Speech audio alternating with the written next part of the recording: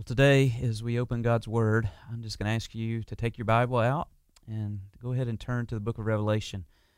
Today, we're going to be back in Revelation chapter 1, and we're spending a little bit more time in Revelation 1 than we will as we get further on into the book of Revelation. But the reason we're doing that is Revelation 1 is the foundation for the rest of the book. So you must understand Revelation 1 to be able to unpack the rest of Revelation and be able to understand Revelation and be able to find your purpose in Revelation. And the reason we are studying this book, especially during this time of pandemic, this time of quarantine, is the reason that we turn to the Word of God. Because it is the Word of God that unites us as followers of Jesus Christ. Because it is the voice of God to us as believers. Right now in the world, there are a lot of voices that are speaking. Fear has a voice.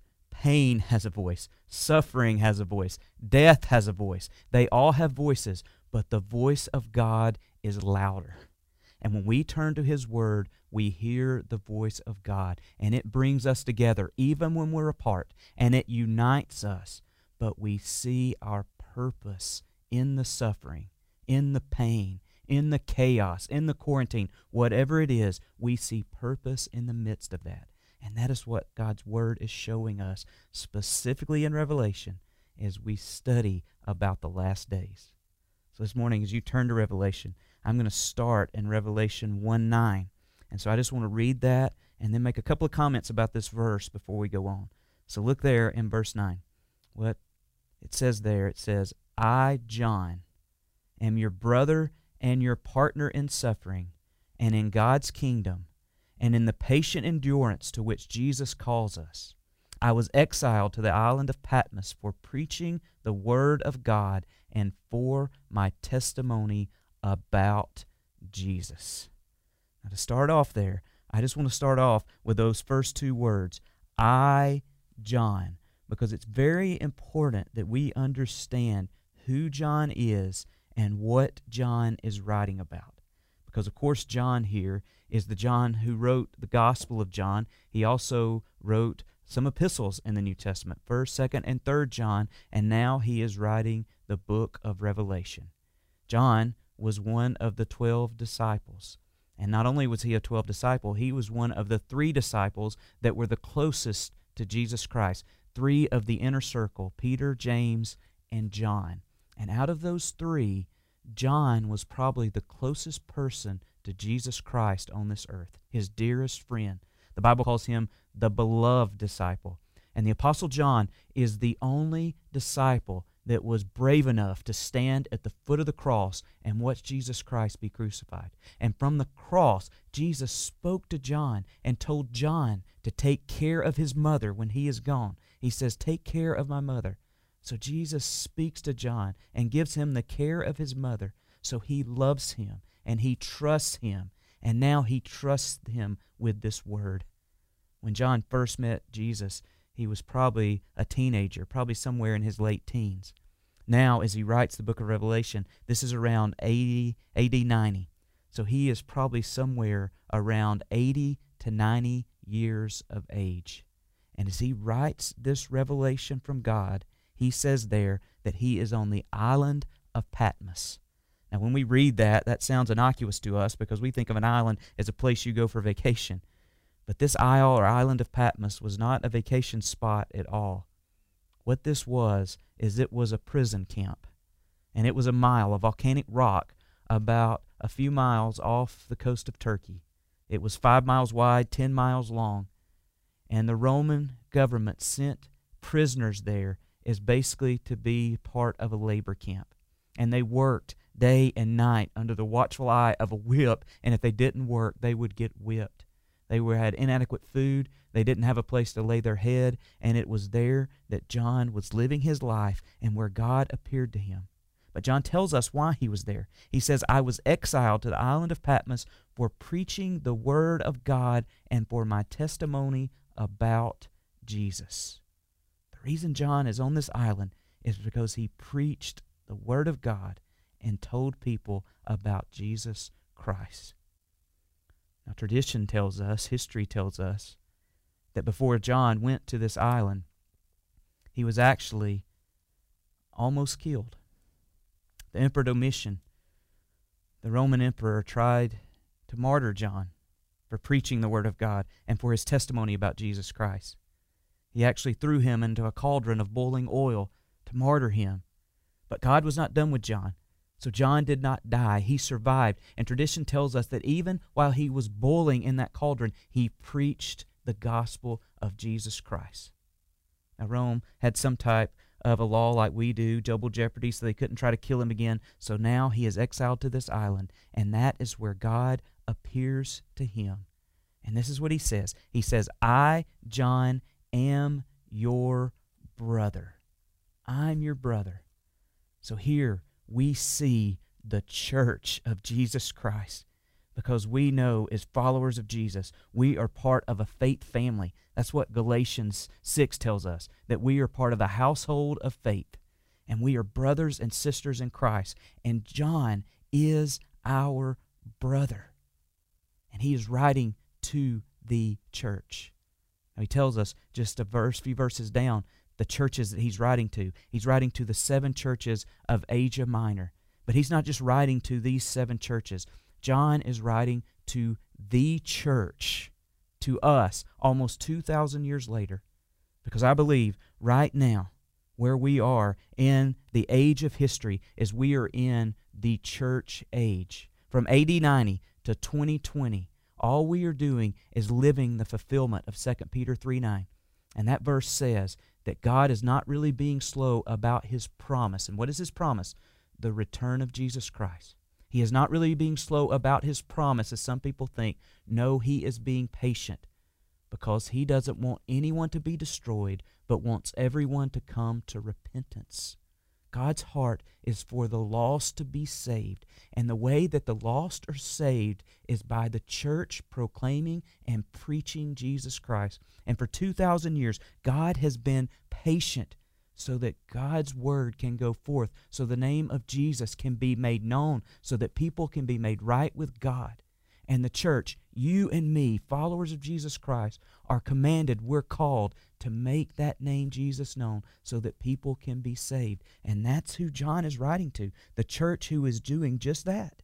And he says not only is he our brother, he says he is our partner.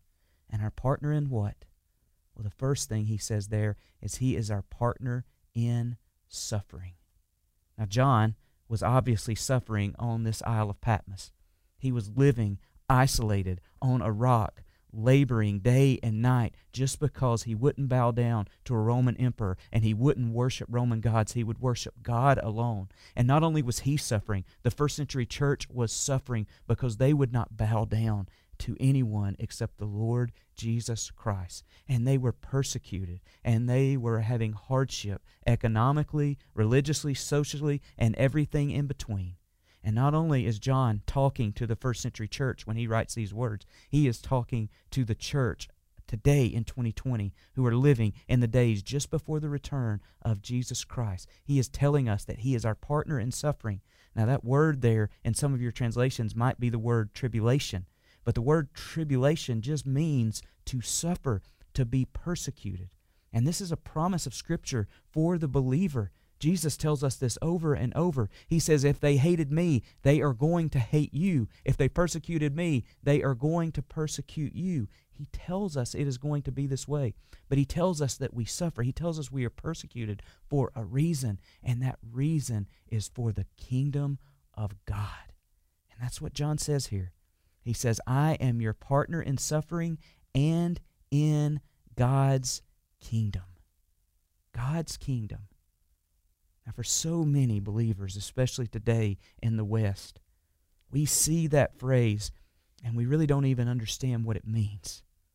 But if you're to take your New Testament and you're to read your New Testament, you are going to see that phrase, the kingdom of God, over 100 different times in 16 different books.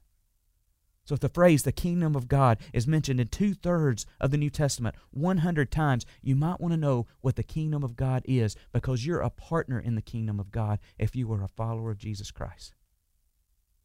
When Jesus preached his first sermon, he preached it and we call it the Sermon on the Mount. And in Matthew 6, he says something. He says that we are commanded to do one thing. He says, "Seek ye first the kingdom of God." Now, in the Greek New Testament, that is an imperative, meaning that we are called or commanded to seek first the kingdom of God. That means we're to prioritize our life around the kingdom of God, not the other way we usually do it. Usually we seek first something like our job or our family, and then the kingdom of God or our church or whatever is just secondary. But Christ commands us to seek first the kingdom. Why? Because he understands the importance of the kingdom, not only for our life, but for the world. So that was his first sermon. But I want you to see what Jesus Christ told his disciples at the very end of his life, because he said something very interesting in the book of Acts. And this is after he was crucified, after he was resurrected, before he ascends up to the Father later on in Acts 1:11. This is what Acts 1:3 says. It says, "During the 40 days after he had suffered and died, he appeared to the apostles from time to time, and he proved to them in many ways that he was actually alive, and he talked to them about the kingdom of God." So what this is, Acts 1:3, is this is the last words that Jesus Christ speaks on this earth. This is his last time that he is living on this earth. And for 40 days, every time he met with his disciples, every time he met with believers, what did he talk to them about? He talked to them about the kingdom of God. If you had asked me before a few years ago what the book of Acts was about, I would have told you the book of Acts is about the early church, the foundation of the early church, and the spread of the early church. But the book of Acts is not about the early church. What is the book of Acts about? It is about the kingdom of God.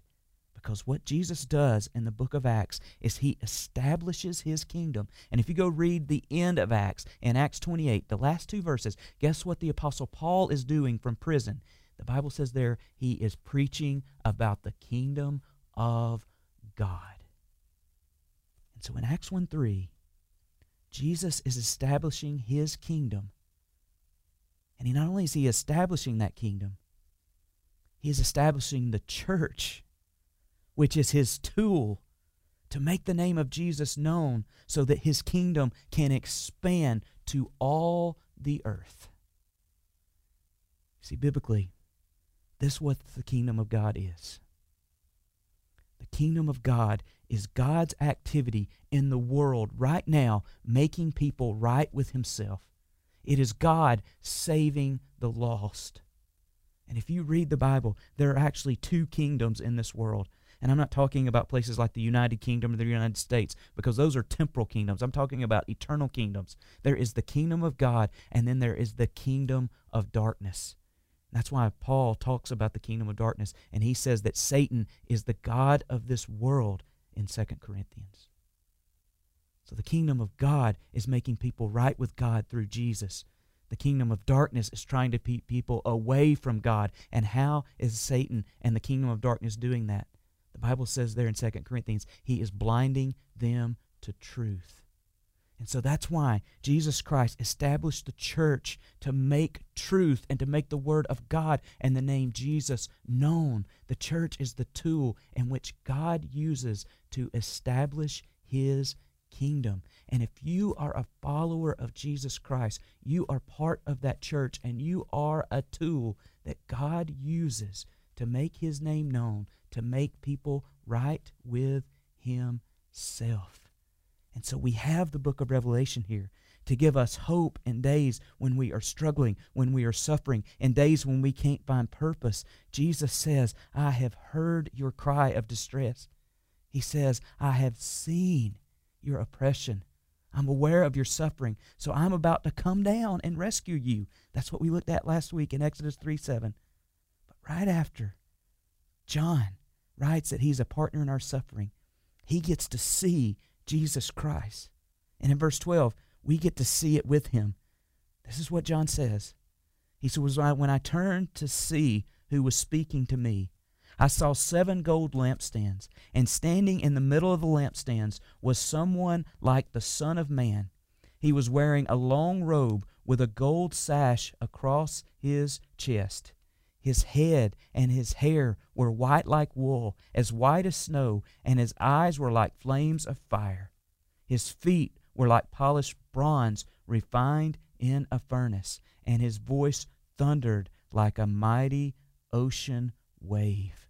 He had 7 stars in his right hand, and a sharp 2-edged sword came from his mouth, and his face was like the sun in all its brilliance. John gives us an image of who Jesus Christ is, and in the Word of God, this is the only physical description of Jesus Christ that we get. But we see Jesus in all his glory and all his majesty. And this is the response that John had and that every follower, believer of Jesus Christ should have. Verse 17 says, "When I saw him, I fell at his feet as if I were dead." John fell down and worship Jesus Christ. And Christian believer, when we see Jesus, when we meet him, when we hear his voice, this should be our response, that we fall down at his feet and worship him. Now, if you are not a believer, if you are not a follower of Jesus Christ, that should not be your reaction to Jesus. You should not fall down in worship. You should turn in fear. Because if you have not called on the name of Jesus to save you, if you have not been made right with God, then one day when you meet Jesus, you will not meet him as Savior. You will meet him as a judge, and he will judge you for your sins, and you should fear that. But thank God for his word and for his church making his name known, so that you can know that you can be made right with God through Jesus and through his death on the cross for your sins and through his resurrection. And no longer do you have to fear him, because you can be saved by him. And so, church, not only should we worship him, there's one more thing that I want you to see. Because John not only fell down and worshiped, but he rose up. Look at verse 17 one more time. "When I saw him, I fell at his feet as if I were dead. But he laid his right hand on me, and said, 'Don't be afraid. I am the first and the last. I am the living one. I died, but look, I'm alive forever and ever, and I hold the keys of death and the grave. Write down what you have seen.'" Not only should we fall down and worship Jesus Christ, but we should rise up and witness what we have seen. Now, I understand here that John is writing down a New Testament book, and no one in the church today is called to write a New Testament book. But what I want you to see is we're called to do something better. We're called to live the New Testament book in which John writes. Because what we get to do as followers of Jesus Christ in these days that we are living right now is we get to live the pages of the book of Revelation. And we get to be a part of God's plan, his climax of all redemptive history, as the world is saved, many of the world, just before the return of Jesus Christ. And what I want you to see is I want you to see your part in that. And just one more image as we close. I want you to see what Jesus Christ looked like as John saw him. Because it says there in verse 13 that he saw standing in the middle of the lampstands someone like the Son of Man, and he was wearing a long robe with a gold sash across his chest. His head and his hair were white like wool, white as snow, and his eyes were like flames of fire. And then verse 15 says this, "And his feet were like polished bronze, refined in a furnace." Now that phrase there, when it talks about Jesus Christ wearing a long white robe, if you go back to the Old Testament, 6 out of the 7 times when it talks about a long white robe, this robe was a priestly robe that the high priest would wear into the Holy of Holies to make a sacrifice of atonement for the people of Israel. And here's what's important about this robe. It's a long robe because this robe always covered the high priest's feet. Have you ever wondered why feet are so important in the Bible?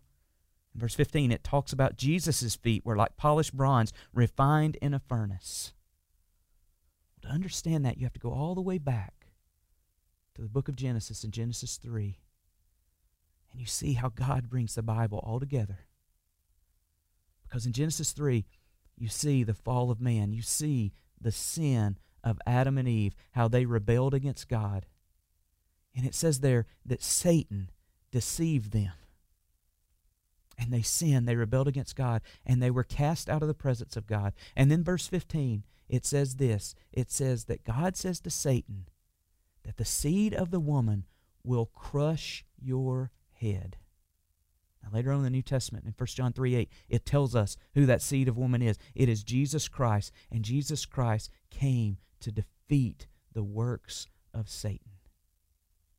And here's what's amazing. I want you to see how Jesus defeats Satan, the kingdom of this world, the kingdom of darkness.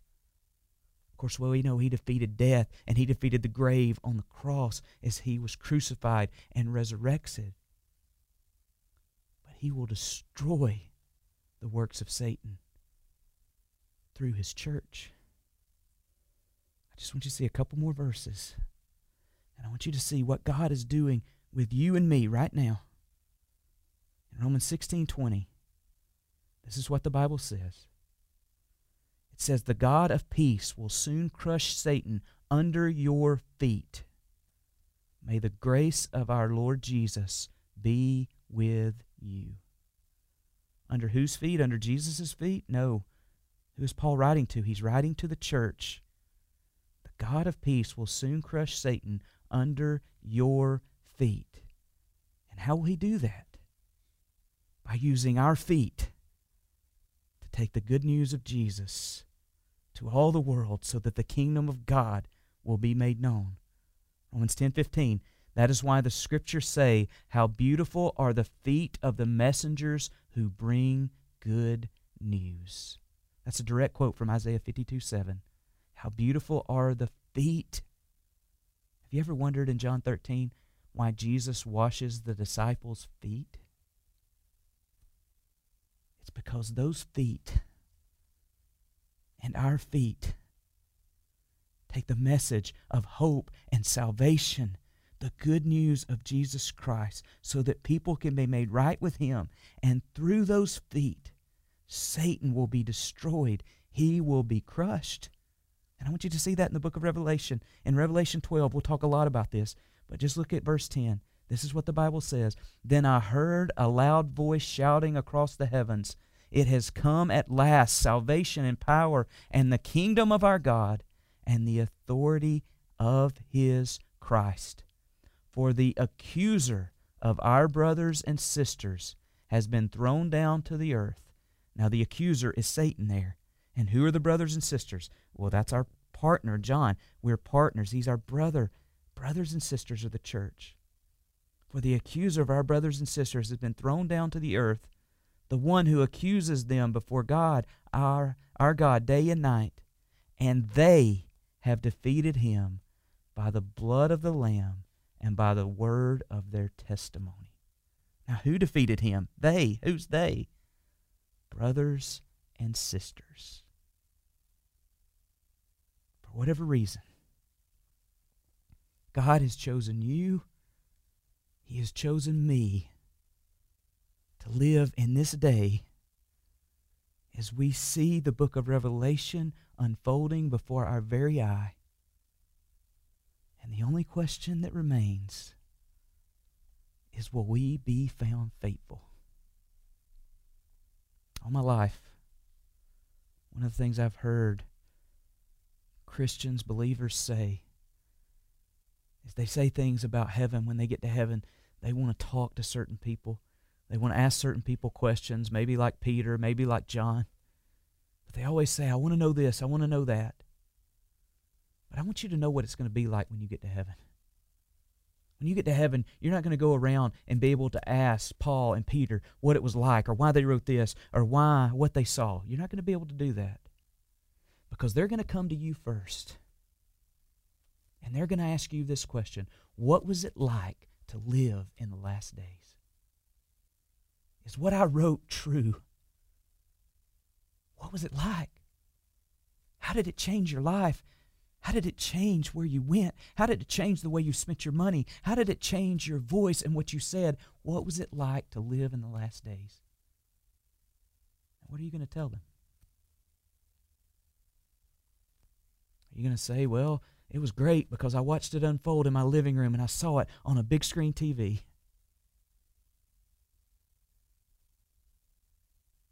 Are you going to be able to say, like the Apostle John, that I was a partner with Jesus in his suffering? I made his name known so that the world could hear, so that the world could worship,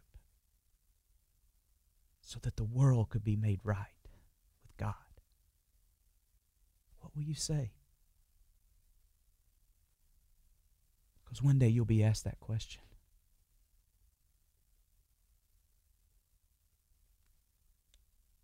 But for all those who are listening to my voice, who don't believe in Jesus, who have never called upon his name to save them, you're going to hear a question as well. And that question is this: what did you do with Jesus? Did you believe in him, or did you reject him?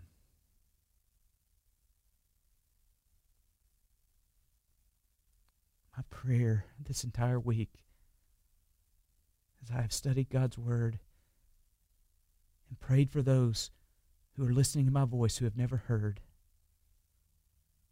is that as you hear the name Jesus, God would draw you to himself. In Isaiah 55, the Bible says to call upon the Spirit while he is near. I'm telling you, if you can hear my voice and you have heard the name Jesus, the Spirit of God is near you because he's giving you a chance to believe. So call upon his name to save you. Today, I just want to give you that chance. The way you are saved, the way you are made right with God is through Jesus. Putting your hope, your faith, your belief in him.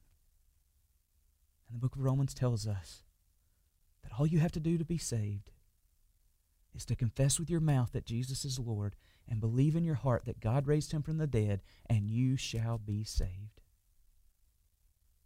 Today, if you want to do that, just call upon that name Jesus and tell him you believe in him and tell him that you want to be saved, and he will do that because that's what the Word of God says. Call upon him while he is near. So as we close, I just want to pray for you. So would you bow with me? Just listen to the words of this prayer. Lord, we come to you thanking you for the hope that we have in Christ Jesus. Lord, I pray for anyone listening to my voice who needs Jesus Christ for salvation. I pray that you would do a work of salvation in their life right now. Lord, save them. Lord, make them right. Lord, for everyone else listening to my voice that know you, that may be struggling or suffering or going through persecution or hurting or whatever it is, Lord, I pray that the voice of your word would be louder than any voice of this earth. And I pray that they would fall in love with your word, and they would be drawn to your word to find comfort and to find peace. So, Lord, I just pray that you would use your word and you would use your people to make your kingdom known. We love you, we need you, and we praise you. And we thank you for that name, the name Jesus. Amen.